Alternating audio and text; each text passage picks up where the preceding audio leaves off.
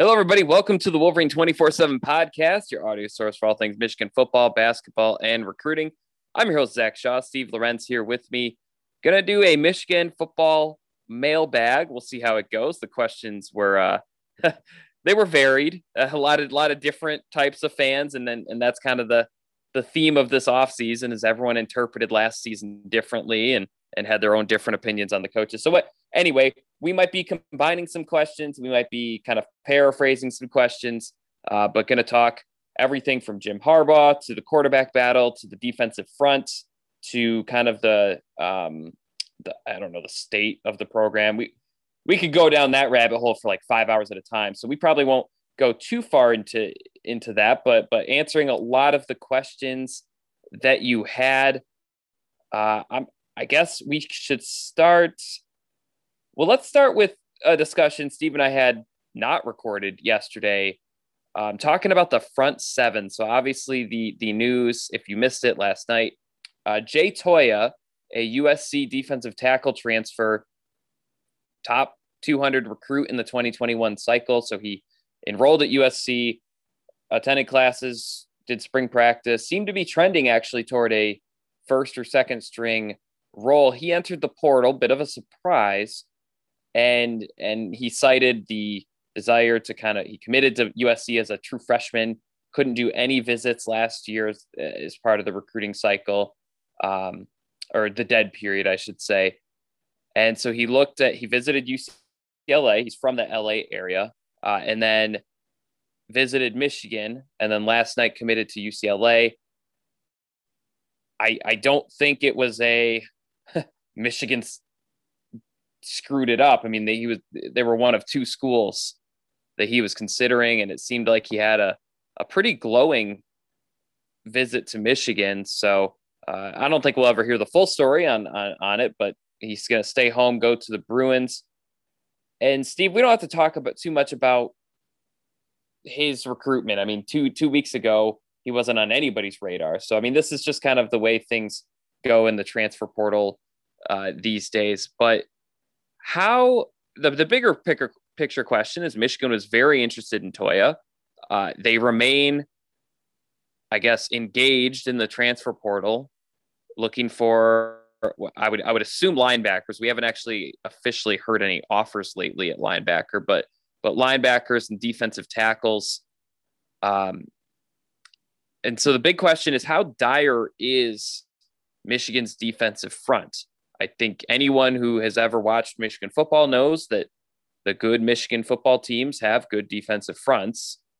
Very rarely has Michigan been an offensive driven team that didn't have, some pass rushers, some run stoppers in the middle. And so I look at this team, I see one elite player in Aiden Hutchinson in the defensive front. I see two players that I am pretty confident will be solid in Michael Barrett and Christopher Hinton. I see a couple higher ceiling type players. Higher ceiling in terms of freshmen, looking at a Junior Colson, looking at a David Ajabo. I know he's not a freshman, but, a couple guys who I think could really pop.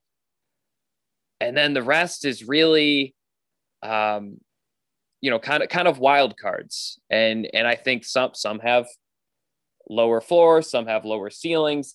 But it just seems like this is a group.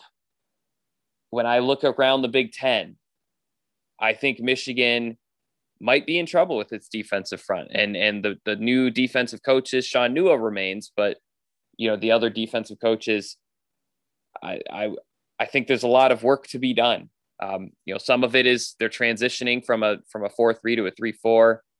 They're moving some of those defensive ends to an outside linebacker edge role. They're trying to beef up their defensive front or their defensive line. And then linebacker, they're kind of dealing with a situation where they have a lot of Viper holdovers. Some have entered the transfer portal, but they have Viper holdovers. They have, linebackers that maybe don't have the speed that Michigan is hoping for from guys who are their roles are supposed to go sideline to sideline. So, Steve, in your estimation, obviously you can Toya seemed like someone who was really going to help at that nose position. I think you and I both would agree he would have started for Michigan. So in your mind, how dire is this defensive front? How much trouble are the Wolverines in at the front?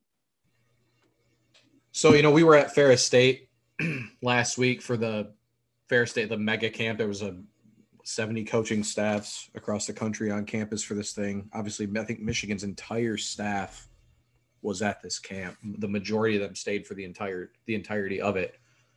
So you hear things, throughout the entirety of the day. Biggest thing for me, the sense I get, I think defensively right now, I think Michigan new staff, I think the feeling is the starting 11 that they think they can put on the field, I feel like they think they can have some pretty solid success. I think the problem is depth-wise is where the issue is, particularly at the linebacker position and on the interior, which, the Jay Toya thing, feels like a kind of another punch in the gut for Michigan fans. You get this guy who was a top target in 2021, committed to USC a long, long time ago, but Michigan continued to pursue for a while and was one of the top guys on their board, just kind of magically appears in the portal and wants to visit Michigan. I know his camp gave Michigan some really strong vibes that he was feeling it. And obviously, like you said, and I think this is a case, is I think he would have probably started, and then to go to UCLA is just kind of one of those, like 2 weeks ago, nobody would even been talking about him. And then he visits, it kind of looks like Michigan for a little bit, and then he commits to UCLA. Would have been a game changer for Michigan, in my opinion.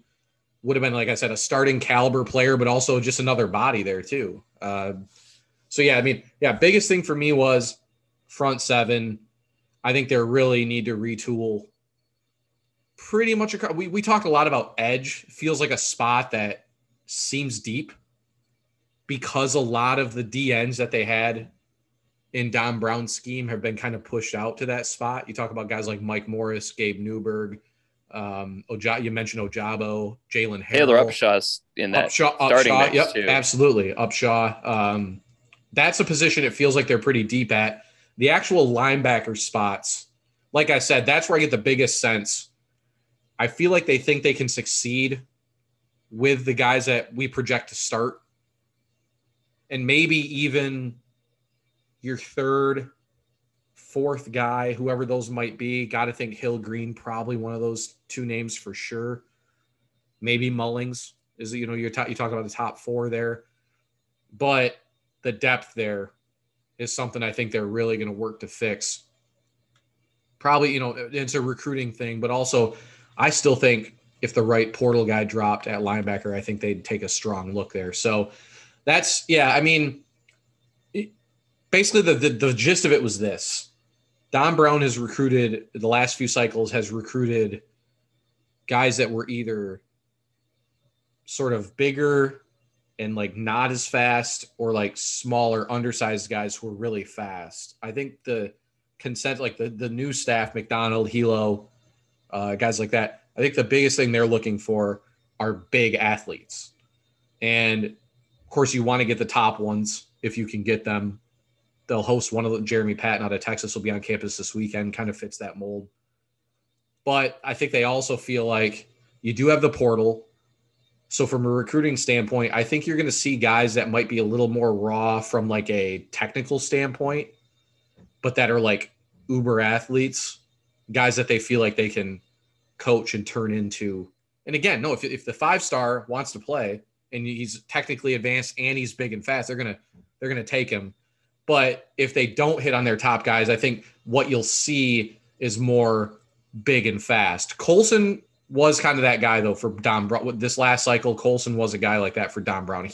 Michigan wants to recruit more junior Colsons. I don't know if every one that they will recruit will be a top 150 level guy, but it's going to be more in that mold, So that's the biggest defensive takeaway I kind of had. And like I said, I think I'd let you know about that like last week, that I was hearing some stuff along those lines. And they've had five linebackers enter the portal in the last like 9 or 10 months. Yep. So, Well, and in that same time, or I guess if you stretch it to 15 months, they've had 5 linebackers drafted. yep.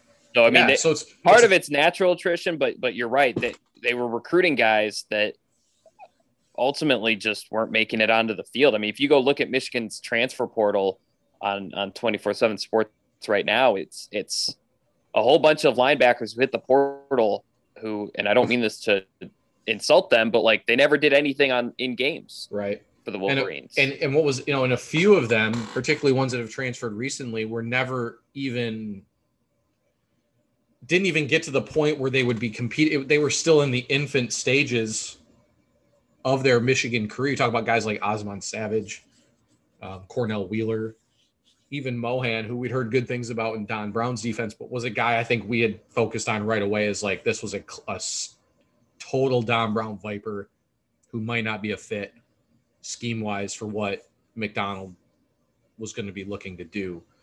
So, yeah, I mean, so that's the way I'd look at it. Michigan, I think they're more so than a lot of teams that are trying to compete. They're an injury or two away from things being very dire, especially at the linebacker position. I mean, that's probably the best way to put it. And on the interior, because right now we've seen Chris Hinton. He's shown it in flashes. I think they want to see more consistency there. We haven't seen Mozzie Smith as much. We've heard kind of seems to depend on the day where that is at. But there's a lot of pressure on those guys to produce. Donovan Jeter's in year 5 or 6? I mean, kind of.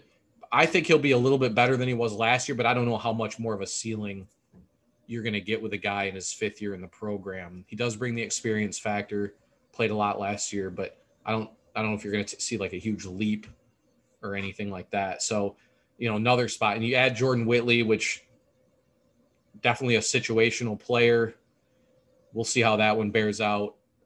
Again, somebody I think Michigan, like I said, a scenario-based guy. I'm not sure he's definitely not, in my opinion, a game changer for them defensively, but does fill a need for something that they've been looking for, So, but again, another spot where an injury or two, and they're going to be scrambling big time. I mean, that's why you see a guy like Toya enter, and that's what Michigan immediately jumped on him. More so than any other, more so than Whitley. I mean, Toya would have been the top if everybody had entered the portal at the same time. Let's say Toya would have been far and away the top target for Michigan. So that's where it kind of stinks to feel like you're in a good spot for him and then not get him. But yeah, I think the depth question at linebacker, interior line are really the two biggest question marks Michigan is facing this 2021 football season. Yeah, I think that's fair. I mean, there's a ton of questions, right? But in terms of like the ones that are in bold red letters, I think the depth and then I do think the star presence. You don't need stars to be a good defense, but it sure does help. I mean, if you look at Michigan's defenses for the last decade, it seems like every year they've had 3-4 guys in their front 7 who were, if they didn't make first team all Big Ten, they were pretty close. They were maybe a second team, but with great stats or they had some key moments. I think there's Aiden Hutchinson. Steve, you're welcome to feel differently. I don't think anyone else in the defensive front I could confidently say will be a first, second, or third team all Big Ten player, heading into the season. So I think it's very dire. I think there's potential. I think it will be very interesting to see. I think there's a lot of guys who are kind of entering that now or never type of season. Some are literally entering their last season. So I guess in that sense, it's also now or never. But I think about someone like Ojabo entering his 3rd season. He was always meant to be a year 2, year 3 guy. Well, this is where he shows it, or he doesn't. The Uche plan. Yeah. Right. Yeah. Guys who came in really raw. I would argue Upshaw, despite, his genetics, was in a similar boat. I would argue Mike Morris if I'm not mistaken, was in a somewhat similar boat. I mean, there's a few players who have really good size, pretty good athletic profiles, and now they have to do something with it. And I don't mean that in like a do something, get out, but like, this is probably the year that Michigan, I mean, if there's ever been a year Michigan needs someone to step up and be an outlier in the defensive front, it's this year. And I think they have a lot of guys who can fill roles along the defensive line and an edge. And I'm with you, Steve. I think linebacker, I mean, I don't even know who their number 6 linebacker would be right now. I did a depth chart and I was kind of listing everyone under scholarship at linebacker in their 2 deep. And so it's kind of, at some point, I'm very curious to see how Michigan approaches the transfer portal, because you mentioned if the right guy pops in, at some point you need numbers too. Even if it's a guy who isn't starting and maybe isn't contending to start, but I guess we'll have to see, because you're right. The amount of players that they have lost versus the amount of linebackers they have brought in, it's quite a disparity. And especially for theoretically, I mean, I know the edge position is going to be kind of defensive end, but for theoretically needing another inside caliber linebacker instead of a Viper, it's going to be really interesting. Anthony Solomon's maybe another guy who's kind of, quote, on the spot to step up this season after what the coaches really liked him, year 1 and year 2, but he's a little undersized to be an inside linebacker, but this is, if he wants to make an imprint, I think this would be the year to do it. Maybe they can get creative with some of these, the 2-5, what's the math? The 2-5-4 type defense. Maybe they can get interesting if players step up. But anyway, yeah, I think it would be described, and it might have actually literally been described to you as an extreme makeover, what they're kind of doing to this defensive front. And so that's going to be a very pivotal off season of strength training and guys kind of changing their bodies and trying to make something of a defensive front that really struggled last season. I think it went under discussed because they went 2-4. They averaged 1.5 sacks per game last year. I mean, that's just really bad. Like you're not gonna win a lot of. I mean, there are players who average more sacks per game than that. Right. Yeah. It opens up a whole wealth of questions, which maybe we can use this to segue into some of the mailbag questions. Is if they are revamping the defense, what kind of timeline does that buy everybody? Yeah. Right. No, and we got a couple questions about that. Actually, two former callers into the radio show, Shane Majewski, he seemed to imply that maybe there's a 3-year timeline, whereas Bradley U of M said, what happens if they go 3-9? And so, I mean, he was kind of tongue in cheek about it, but we're not going to talk about, well, he said he threw an LOL in there, but we're not going to talk about candidates today. It's June. That said, I think it is fair to talk about the leash, because I think the offseason restructuring, I think it can be interpreted in one of 2 ways. And Steve, you and I both interpret it in this way, in that I think Michigan set themselves up where if this season isn't a step forward, 8 wins, 9 wins, who knows, 10, we'll start with 8 in terms of projections, but isn't like a return to kind of the consistent winning program. I think Michigan set themselves up to move on and do so in a financially sensible way. It actually, because of the restructuring of the deal, it would theoretically be cheaper to pay Harbaugh for this season of work, pay the buyout, and move on than it would have been to have paid him for the duration of his contracts that he was on previously.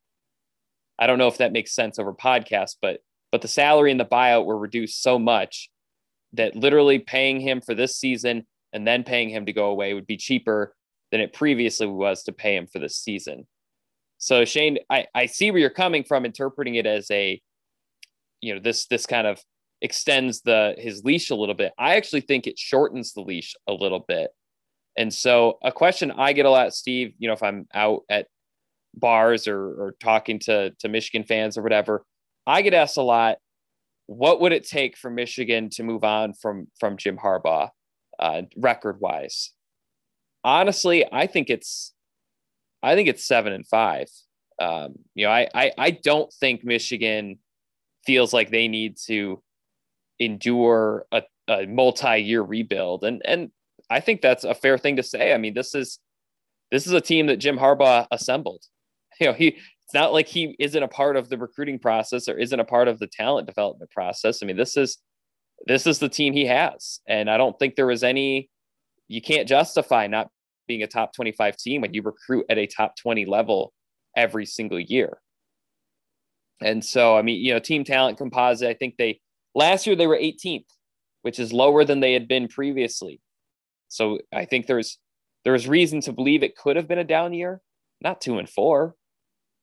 I mean, what's the excuse to losing to Michigan State? What's the excuse to Indiana, who does not recruit at Michigan's level, completely passing you and looking like a superior program?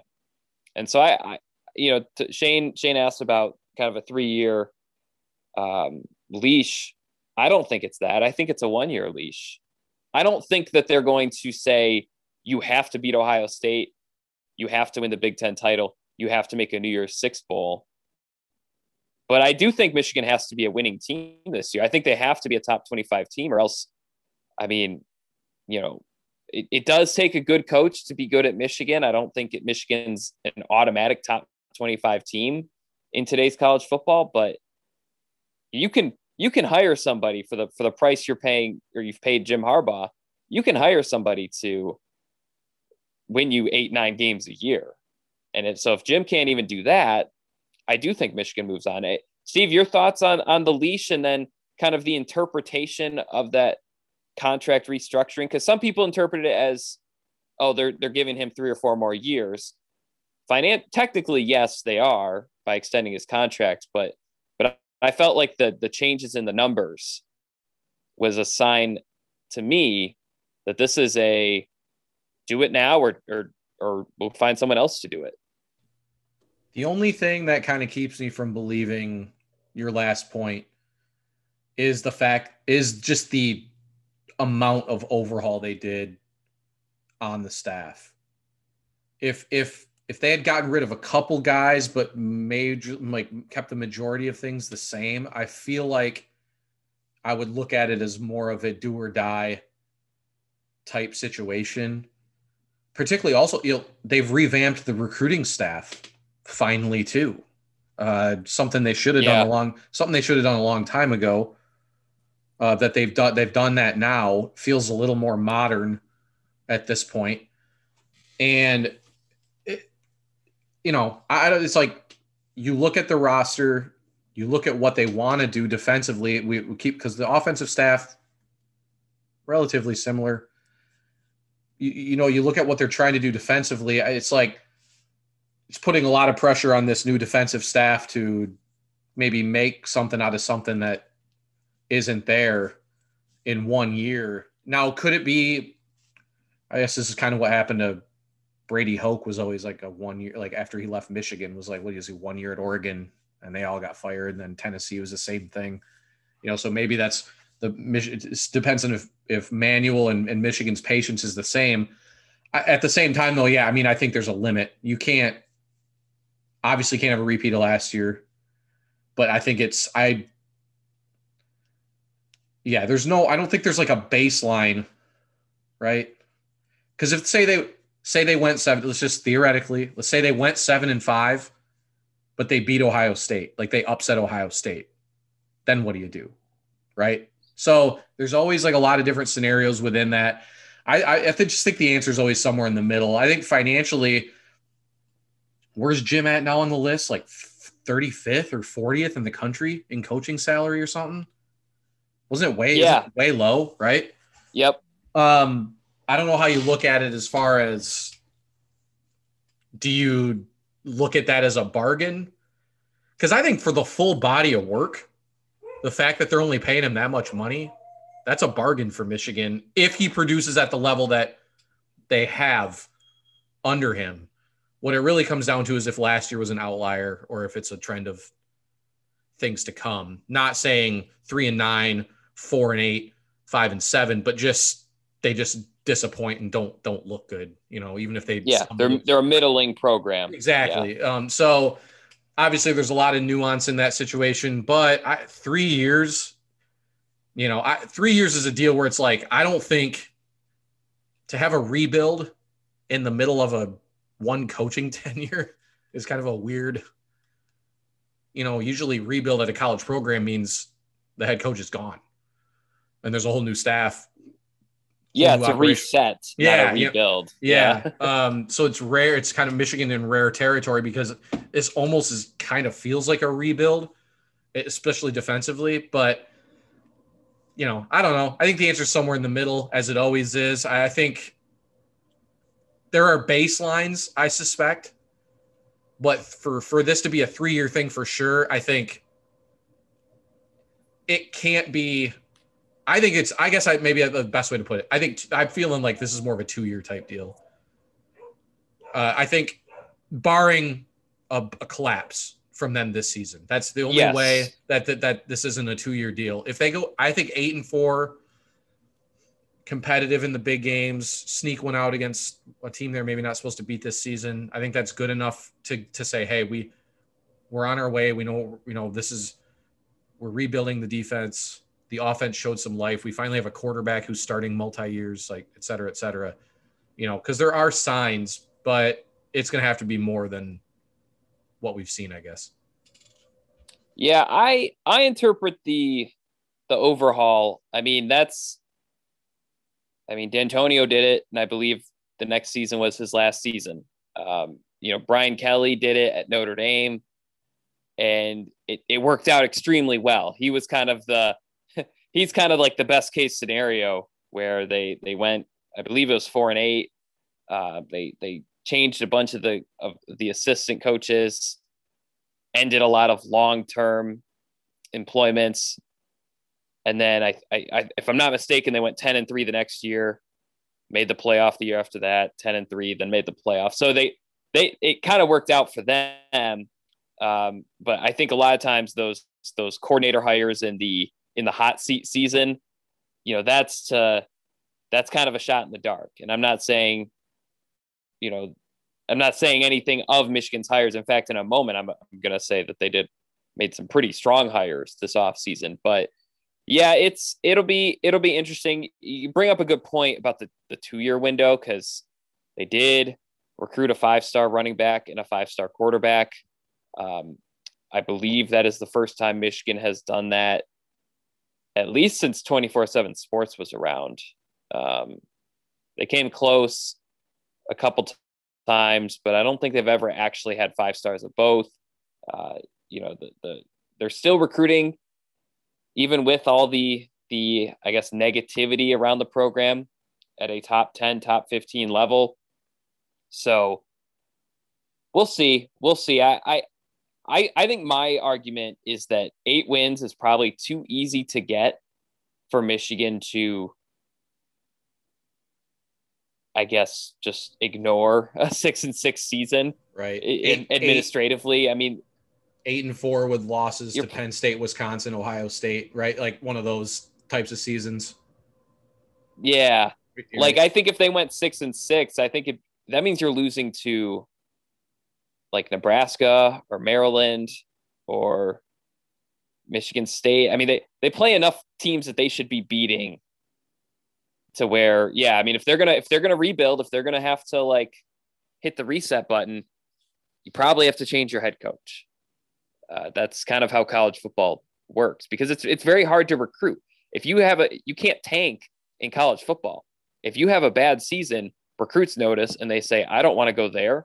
It looks like they're 2 or 3 years away from contending, speaking generously. So, and that's where you find a new head coach who can promise optimism and it's a new start and I'm going to do things differently.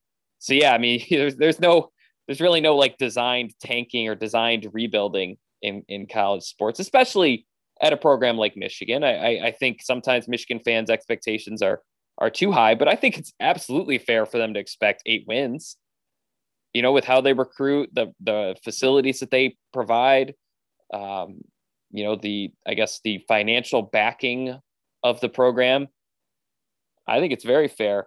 Real quick, just to maybe add a more specific question, Jeff 6673 asked about some of the hires, and he seems to read it as grasping at straws.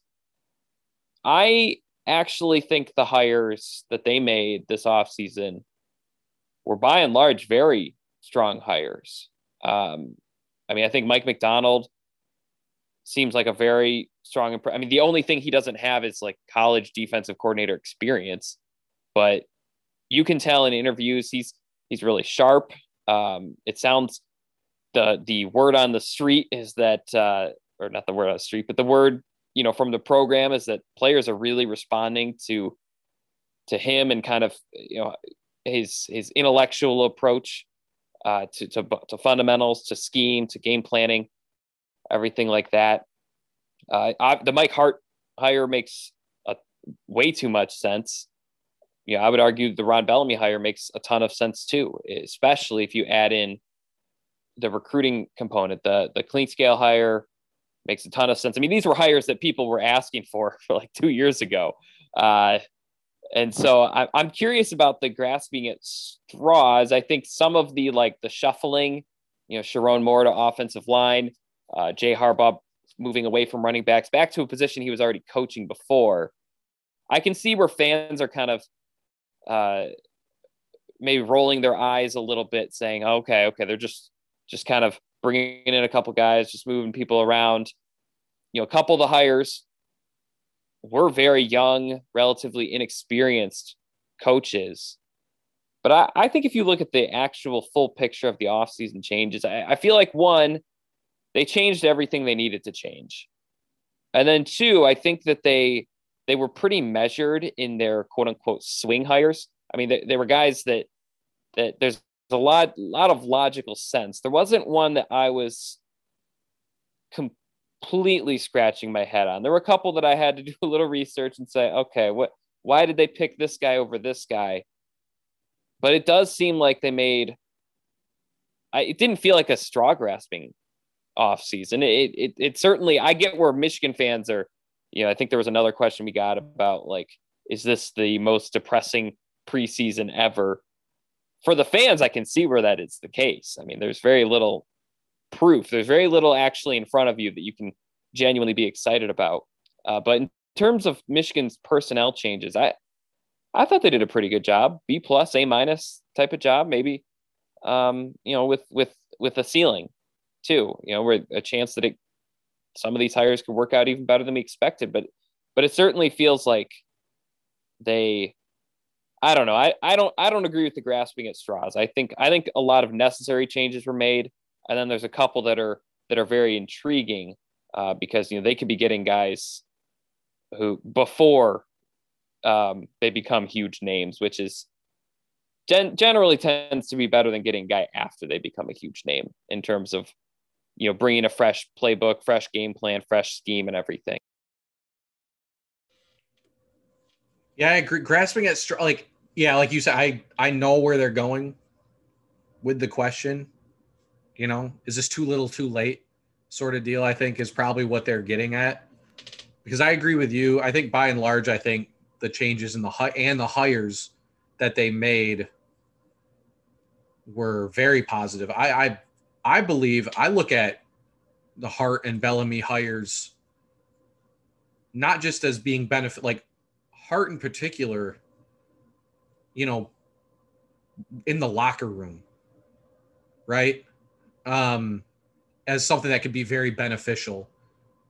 Anybody watch Michigan football from 2004, 2008 knows, how much Mike Hart loves the program and how he's a very fired up kind of guy. And so I think bringing more of that into the locker room, I think, is a huge plus, especially when you feel like how they look, even just how they looked on the field last year. Not just how they played, but just the general just vibe in watching them live was just a very mundane, lax, I see guys like Hart and Bellamy. And I still think Harbaugh is that way. I don't know where that lax came from last season, but I think having more of that from guys who have been there and played there and done it, I think is a big positive. And then, I like both of the hires they brought. The Matt Weiss hire hasn't really gotten talked about a lot. I think that's one of the more high ceiling hires that they ended up making. And I don't think it's a coincidence that when John Marie left, that Harbaugh, I think everyone naturally thought, well, they're going to replace a linebackers coach with another linebackers coach. I think the fact they shifted Bellamy back over to safety and moved Hilo from safeties to linebackers to bring Weiss in, I think was a clear indication, not necessarily that they had to make another move on the offensive side or they had to make some kind of move on the offensive side of the ball. But I think that this was a guy that was too good, knowing they had the opportunity, was too good to pass up as far as being an addition to the staff. So that'll be an interesting dynamic with Gaddis and Weiss. That is right. Objectively, though, the closest to a head scratching decision. I mean, he had not coached quarterbacks, in the NFL. There was some shuffling and moving Bellamy from receivers to safeties, even though he's coached all the positions as a high school coach. I think if there was one where I can see where Michigan fans are kind of like, what is going on here? That's probably the move. Okay. So here's my thing. I'm trying to think of the right way to say this. I think spots like safety, that's where Michigan put Chris Partridge, if you remember.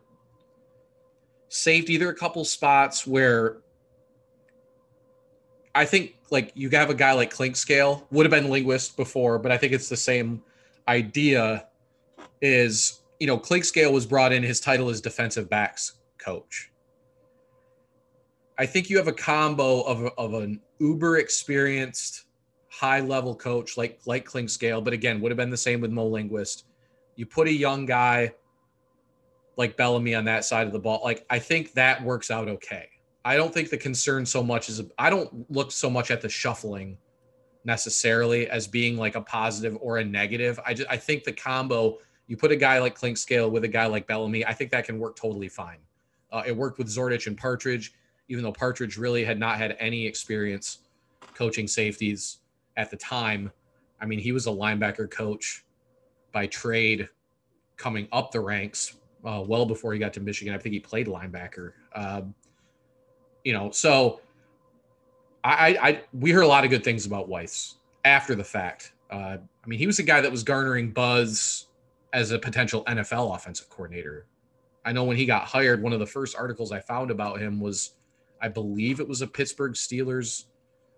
I don't remember what network or whatever, but was absolutely explicitly mentioned as a guy that they thought should be garnering interest as a potential offensive coordinator for them. That was my thought. He's a big analytics guy too. I know that was the other big thing with him. So I'm not to me, that was not as big a head scratcher maybe at the time, I guess. You can't say. Hold on.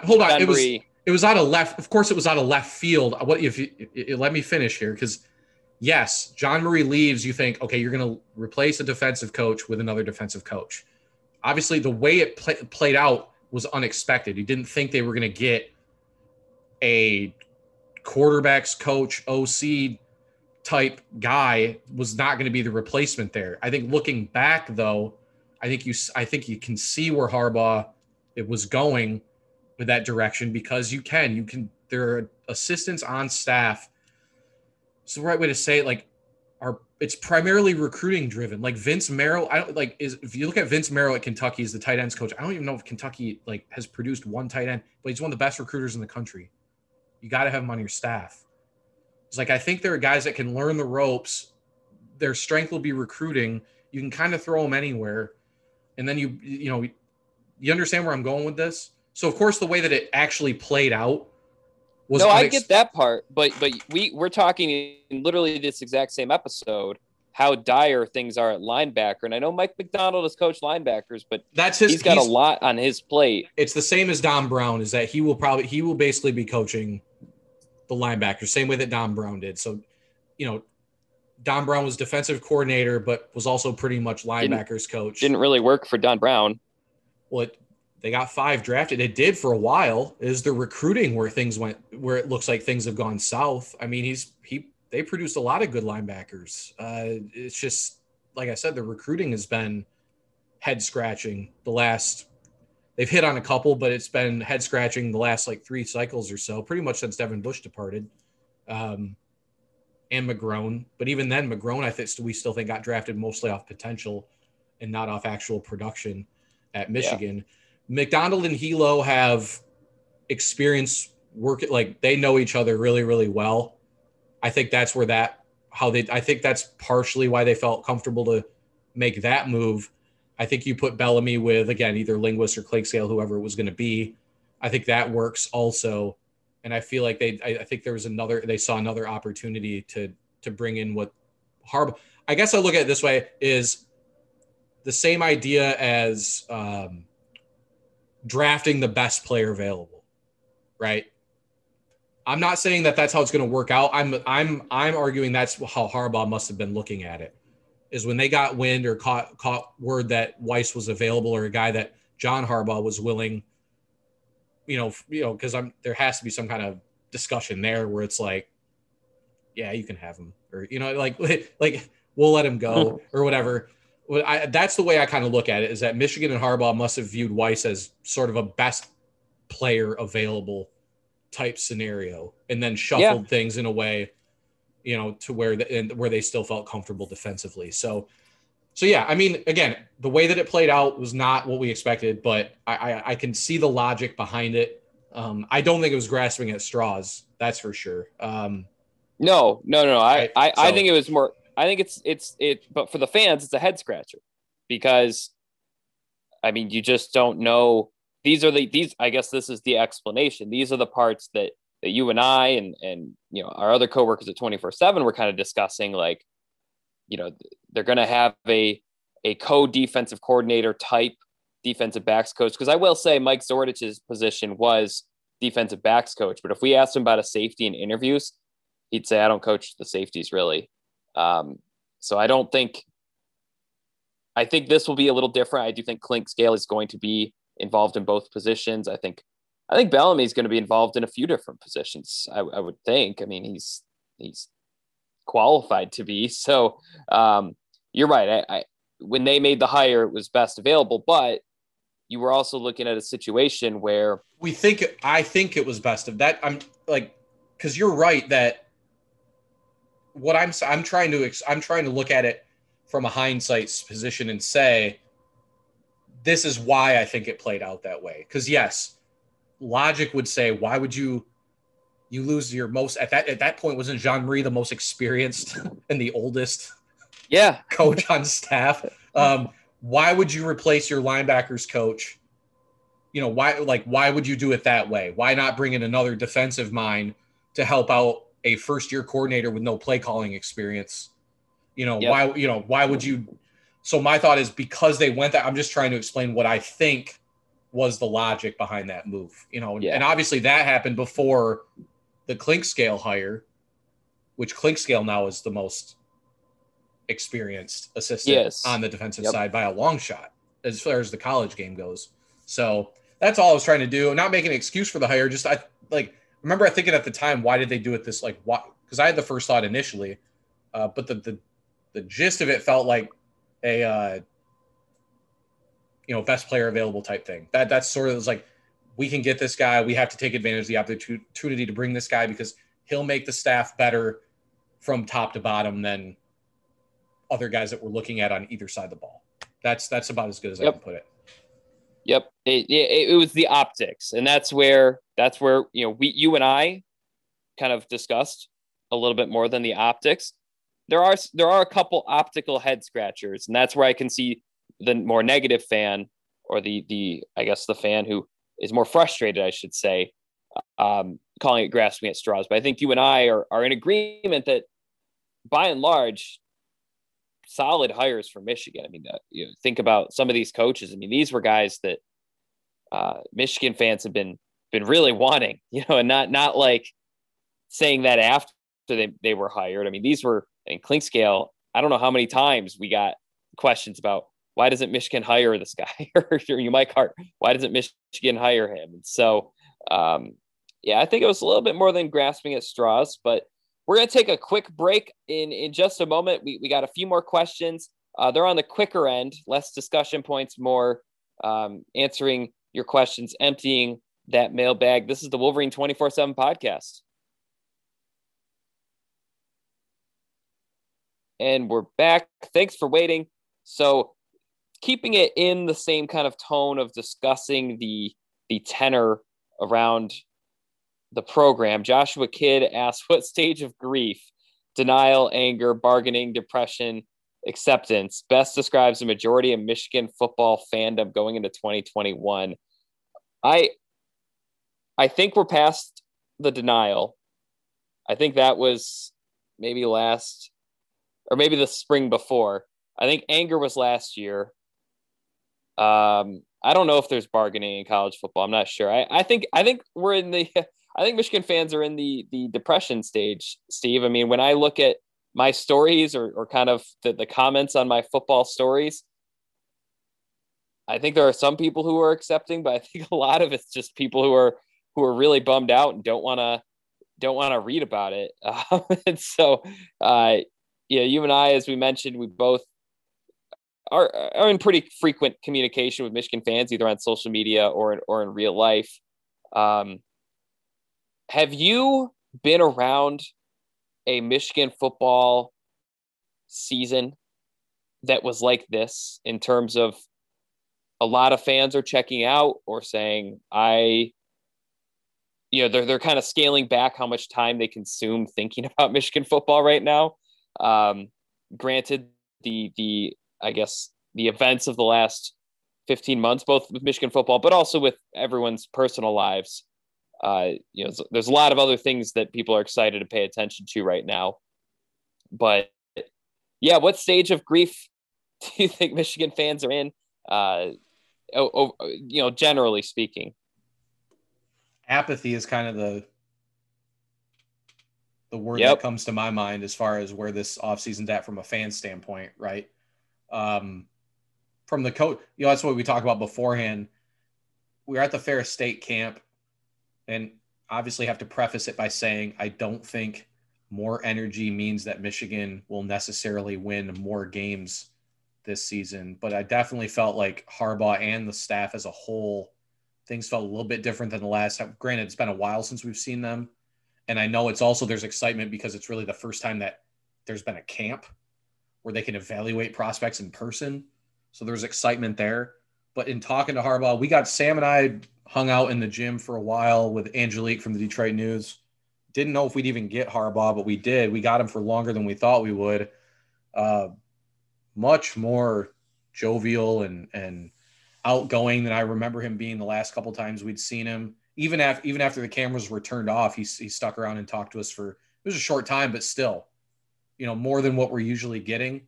So I think from the coaching, I think from the actual program standpoint, it's definitely, obviously it's not apathy. It's not defeatist. Right. I do think it's a little bit different than probably a lot different than it is heading into last season, COVID or no COVID. But from a fan standpoint, absolutely it's apathy. Excitement's obviously gone. We're seeing college football. There's no such thing as parity. And one of the biggest outliers is Michigan's chief rival, who's does not look to be slowing down anytime soon. So from a fan standpoint, yeah, I mean, I think apathy has fully set in, and it's really I think it's a mix of apathy and more and a like okay, it's time to show me something, or it won't even be apathy, right? So Right. that's the way I would gauge it right now. I think is mostly apathy, but also like all right, prove it or I'm done. So the term basketball school gets thrown around a lot. And it's often like, in terms of Michigan, it's often used when Michigan basketball does something really well. It's also like used kind of when football struggle, they'll be like, oh, Michigan fans will be like, oh yeah, it's a basketball school now. Um, this is the first spring that I've actually felt like there's truth to it. I mean, even when Michigan basketball was making the national title game in 2018, and it was still a football school. The basketball was the dessert that you liked a lot more than the meal. I can say the stories I write about Michigan basketball right now, by and large, do better numbers wise than the stories I write about Michigan football. And so I think there's definitely apathy. I do think once the summer kind of comes to an end and there's I guess fall camp, and there's a little bit more signs of returning to tailgating, returning to games, because that is a big part of it, is that football, so much of Michigan fans love for Michigan football, many of them it's because they have fond memories of being there. Michigan basketball is a little bit more, and college basketball in general is a little bit more of a TV sport. Michigan football averages almost 10 times the attendance per game than Michigan basketball. And obviously the tailgating atmosphere, I mean, people aren't dropping 4 or 5 figures on, the parking tailgating experience. And so, we'll see how it changes as the season gets closer. I think a lot of fans are just kind of done with being duped, because you mentioned the energy felt different. I have heard that literally every single year since I started doing this job.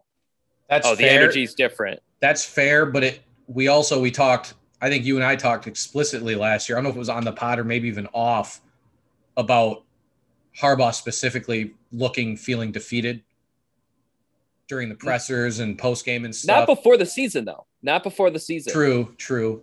Before the season, I mean, I remember I covered him at the Let Us Play protest. I don't know what it was actually called.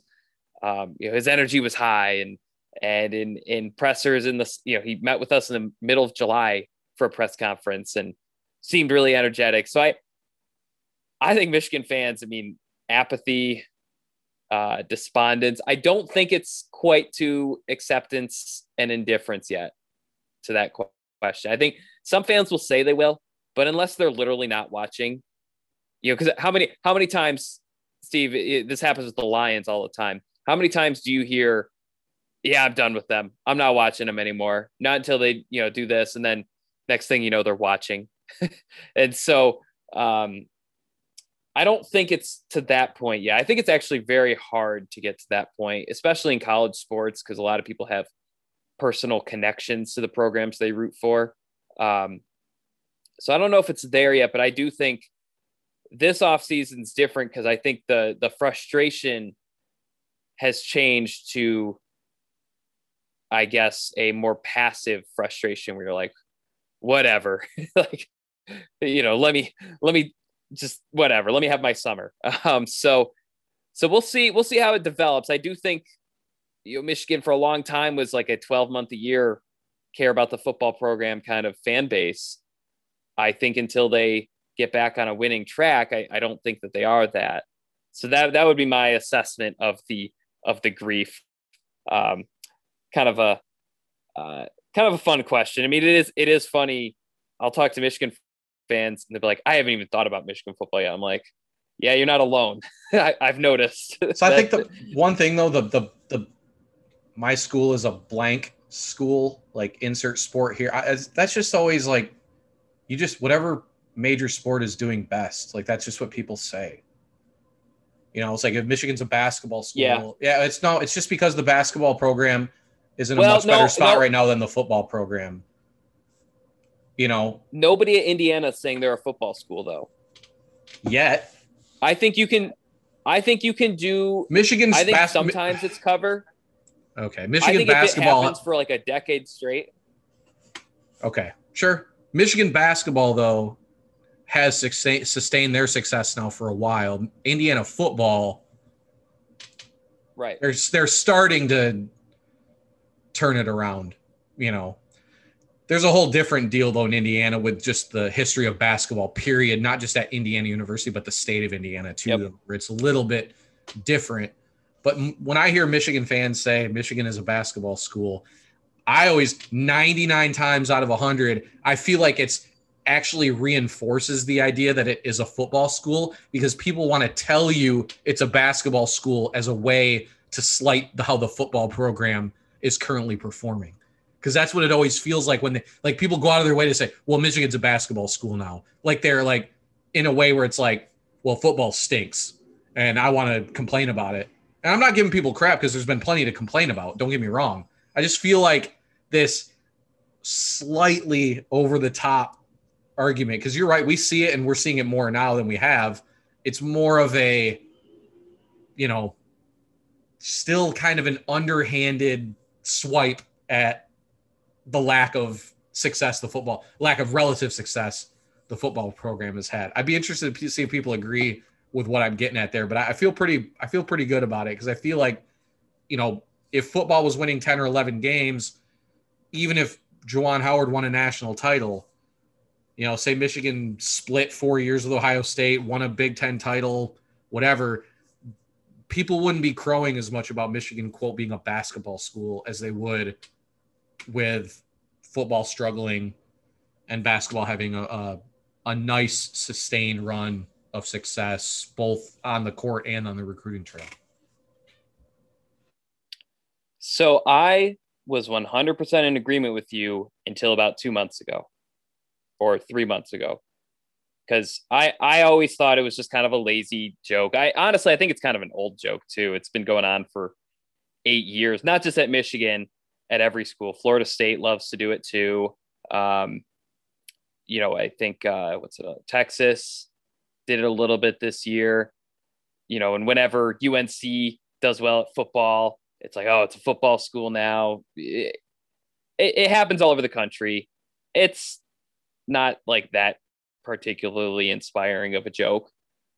But I think this off season or this winter and spring, there was absolutely a shift because when people would claim it in 2018 or, coming off the 2017 football season and the basketball team made the title game, fans still were much more engaged with football. They were much more interested in the football stories and the basketball stories that off season, around now. That is not the case this year. And so I think, of course, if Michigan football becomes really good, they're going to have more fans show up at the season opener than Michigan basketball will get the entire regular season. So in some sense, it's still a football school, but I literally don't get questions about the football team anymore. People don't read my stories, but not at nearly at the same numbers that it is about the basketball program. So I think you're right. I think it's often a cover that fans use or a joke or a bit, Indiana. But I think Michigan since 2010, it's not even close who the better program has been. We're talking very seriously about Michigan potentially having its fourth coach since 2010 in football. And the two coaches that they've had in basketball have like 95%, 99% approval ratings. So, yeah, it's I think if it happens long enough, I do think there can be a shift. It doesn't happen very often. I'm sure Michigan State a few decades ago kind of made a shift. I think, it happens from time to time. But, yeah, I think it's as far as the actual question, I think that it's kind of in the apathy, depression stage where people just don't want to talk about it. They kind of want to ignore it. So other questions, maybe in a less, maybe they'll bum Michigan fans out a little bit less. Kansas pregame asks, has Jim Harbaugh ever visited Hayes, Kansas prior to this week? So he's got in-laws in Kansas. We were talking about this before the show, but Hayes, Kansas, I didn't even realize he had visited there. That is true middle of nowhere. Kansas. Not a dig at Hayes. It's smack dab in the middle. And we were joking.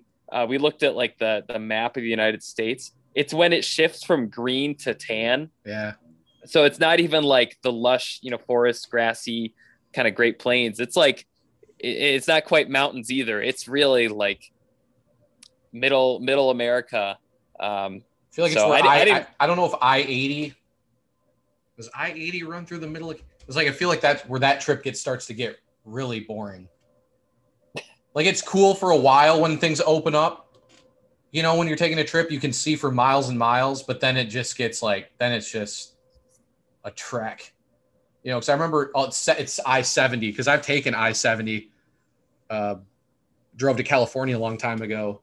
And yeah, like Eastern Colorado, Western Kansas is pretty brutal. And that's it. You're right. I mean, it is like legitimately right on the edge, because the trip down 35, like through the Kansas Turnpike, Kansas always gets a rep as being like a really boring, kind of like, how people always joke like Iowa and stuff, like Nebraska.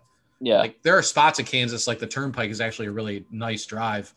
But yeah, I mean, I also, like I said before the show, props to Kansas pregame for being totally on brand, asking the question about Harbaugh ever being in Hayes, Kansas before. I have to assume he has been.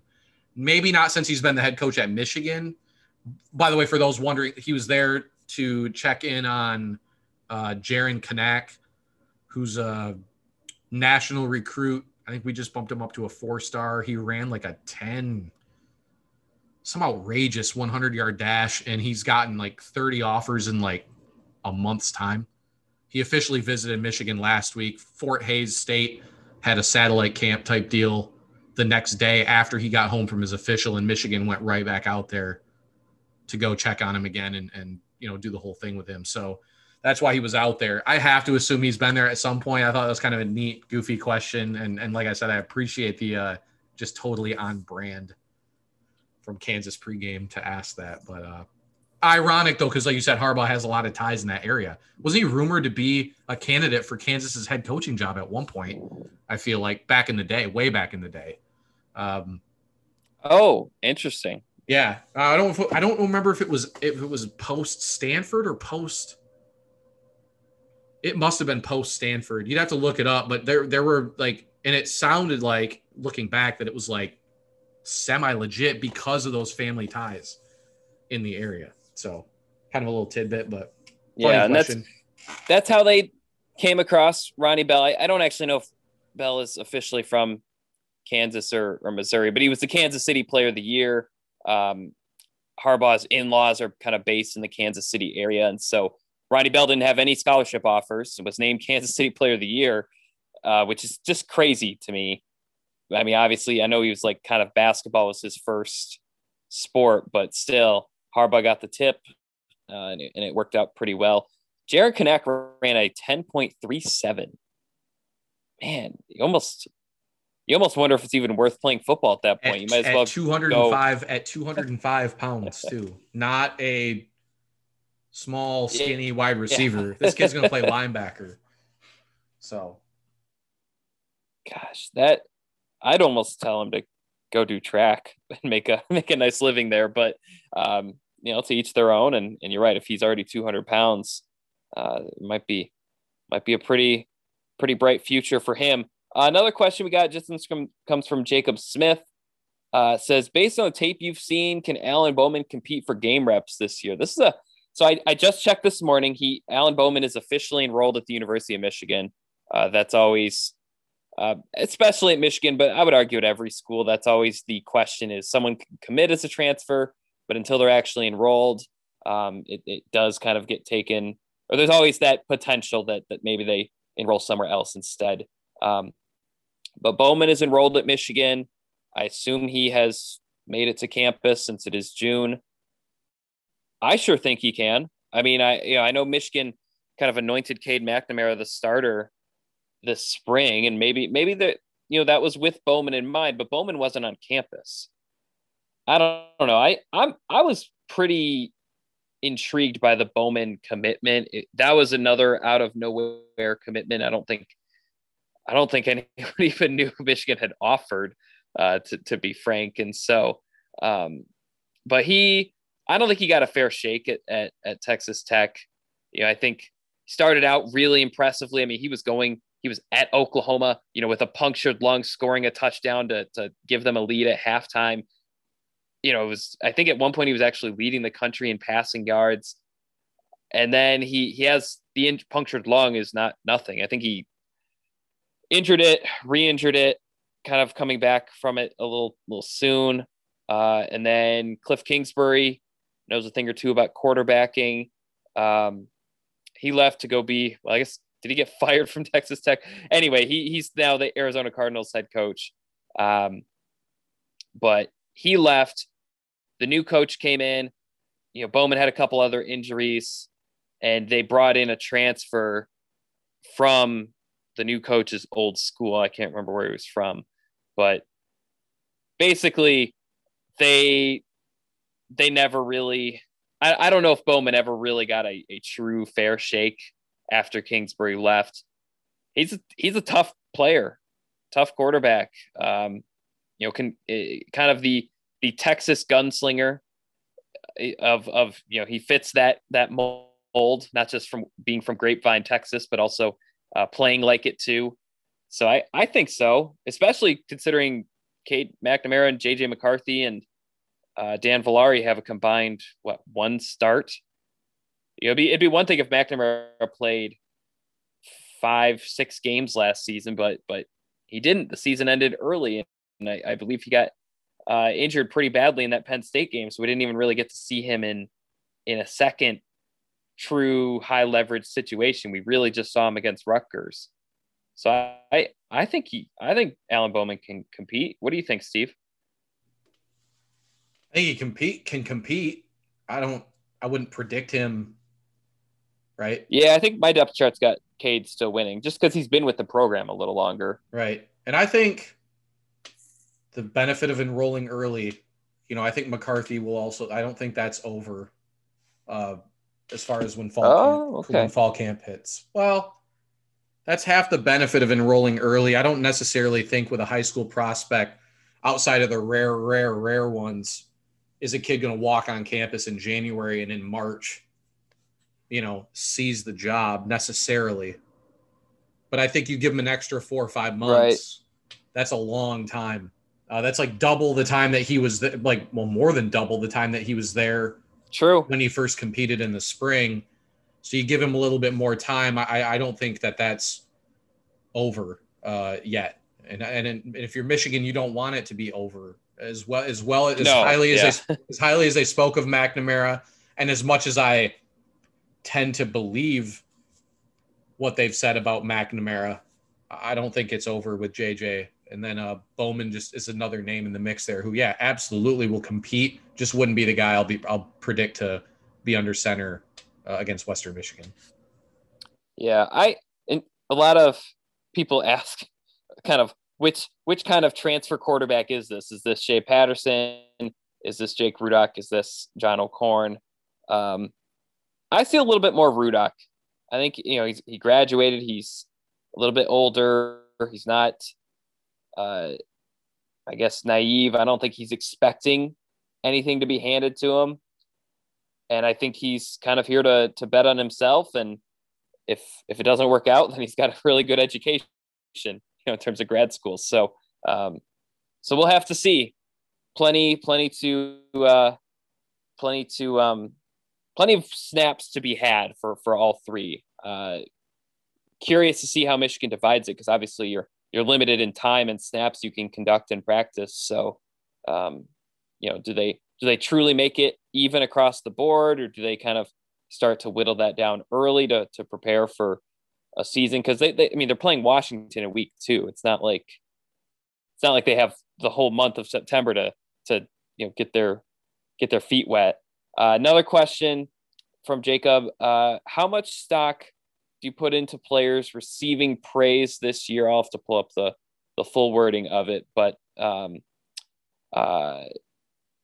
you guys have mentioned previously how last year the staff would sing the praises of guys who then had rough years. How much credence are you giving to any hype praise that the coaches report this summer? Steve, totally fine if you have a different approach. I put zero stock into players receiving praise. If they can justify it and say such and such is up 15 pounds, or if they can have some sort of quantifiable or measurable, maybe I'll listen. But after last season, I mean, Jim Harbaugh is talking about they want to go win a national title. They want to go win a Big Ten title. And of course he has to say that, but really just seemed like the coaches were a little hyperbolic, felt like they were a little out of their shoes. And then it looked good against Minnesota, and then it didn't the rest of the way. And clearly wasn't even a top 25 team. So probably had more work to be done than the coaches admitted or ever mentioned. So I'm sitting out the praise train this year. I'll report it because that's my job, but in terms of like actually it changing my expectations, I think any expectation changing will have to occur September 5th or later. Without a spring game, without an open practice, I'm going to wait until I see it on the field before I change anything. Have you changed your approach this offseason? So until last year, Michigan was having good, not great seasons. I wish I'd write it down, like of which guys, because I mean, if you listen to enough pressers, like most guys are going to get some mention at some point, right? But there's always like, I don't know, like a handful of guys or so that you continually hear about or whatever. And until last season, I feel like more often than not, the individual players that the coaches would continually point out, or players in their pressers, the guys, that handful of guys, more often than not would be good or would produce. And people would extrapolate us maybe doing an insider or about like somebody tearing it up in practice as meaning, 11-1, like would extrapolate it into team success. So if there's any hype about how they feel the team will perform, I would probably take that with a grain of salt. But I still I'll at least listen if there's a consistent buzz or discussion about an individual player that is standing out, whether it be in spring ball, during offseason workouts, or in the fall. I'll at least listen, because there's still, and again, last year being the exception, until then it was usually not 100% hit rate for sure, but more often than not, that was usually a decent indication that there was an individual that was on the verge of, not maybe a full-on breakout, but a guy that was going to produce and be a positive contributor for them that given season. So yeah, from a macro standpoint, definitely a grain of salt. I don't expect any coach or player to make any grand predictions or anything about the overall team performance. But when it comes to individuals, like I said, I think I'll at least be listening to see who or what is being said, and to take into account that, like, if we were to, just example, if we were to hear good things about AJ Henning, that to me, I don't read that as AJ Henning will have 194 yards and 3 touchdown catches against Ohio State and Michigan will win that game. I look at it as, okay, how did AJ Henning do last year? Okay, he's probably going to do more than he did last year, and maybe they have a guy that can actually be a a really good player for them. So that's kind of the way I always take it. And I'll listen on, like I said, I'll listen on individual players, but from a team standpoint, yeah, I'll take anything if anybody goes public, which I don't expect, with a grain of salt for sure. Yeah, and some of it will depend on the context. I mean, AJ Henning, I think, is a very good example. If there's starting to be a lot of buzz about him, I might buy into that, because if you watch his high school film, he looks like someone who's going to take a step forward. It's more of a when, not an if. I'd say the same thing about David Ajabo and like maybe Zach Zinter. There's actually already been a lot of positive buzz about Zach Zinter. I mean, he's another guy that just there's reason to believe that it's true, even if it's not true to the extent that Michigan says. Maybe it's true broadly speaking. I think guys who were really high profile recruits, like if all of a sudden we hear Donovan Edwards is this amazing running back, well, maybe he is, because he was a 5-star. I mean, it's not out of the question. And so some of it will be context. Some of it will be contexted with what is being said in general. I mean, if a coach is straight up saying this guy's going to be, whether it's publicly or kind of through the sources, this guy's going to be an All-American, he's probably going to be pretty good. Maybe he doesn't become an All-American, but people don't say that about someone who's going to be like so. And so, or at least I guess Don Brown did a couple times last year, so I can't say they don't do that, but generally speaking, they don't. Don Brown was the ultimate, like, take the good and the bad, I suppose. He was the best assistant to talk to, because I thought he gave the most insightful answers. But it faded. It faded. But it did have a tendency to, if there was one assistant on staff who maybe had a tendency to overblow the potential impact of an individual player, it was definitely him, right? So that's I think he's probably who a lot of people think about when they think of the whole, right, should we listen to what anybody has to say. Last May, he said he was worried about Vincent Gray leaving early to go pro. And he said that Josh Ross and Cam McGrone are the best inside linebacker duo in the country. Obviously, neither were even close to true.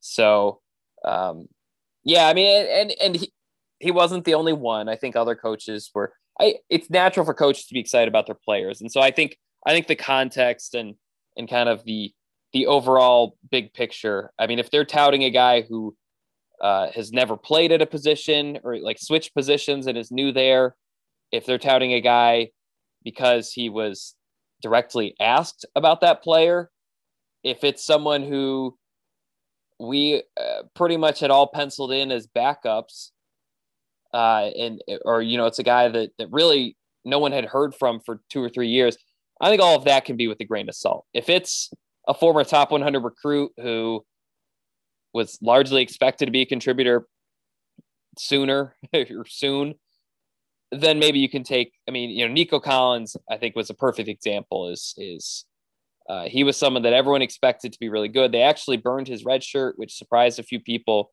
And then the next fall or next August, it's like, oh man, he's really taken over that receivers room. Well, it turns out he did. Josh Uche, I think before the 2018 season, was very much like, oh yeah, he's a beast. He's going to be a monster. And he didn't produce in the Notre Dame game, and everyone lost their minds. But then he actually led the team in sacks that year. So yeah, I think there's plenty of reasons or examples where it's been true. I don't know if I ever like really took the bait a ton either. I would always kind of write it and be like, we'll see. But I am listening less to the praise and more to the why. I'm just curious to see how they put this thing together. Because some position groups I think are in really good shape. I think some things Michigan will be able to do really well.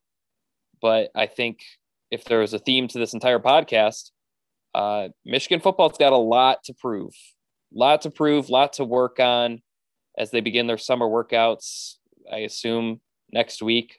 I don't actually know their official time schedule, but for the freshmen, all the 2021 freshmen are now enrolled at Michigan. I believe they're all on campus, for the summer classes and summer training. So inching closer to the football season, whether all the fans like it or not. For Steve Lorenz, I'm Zach Shaw. This has been the Wolverine 24/7 podcast. Throw us a rating. Tell your friends if you like it. Feel free to listen to our recruiting podcasts as well as our basketball podcast throughout the summer. Hope you had fun. Hope you learned something. We'll talk to you next time.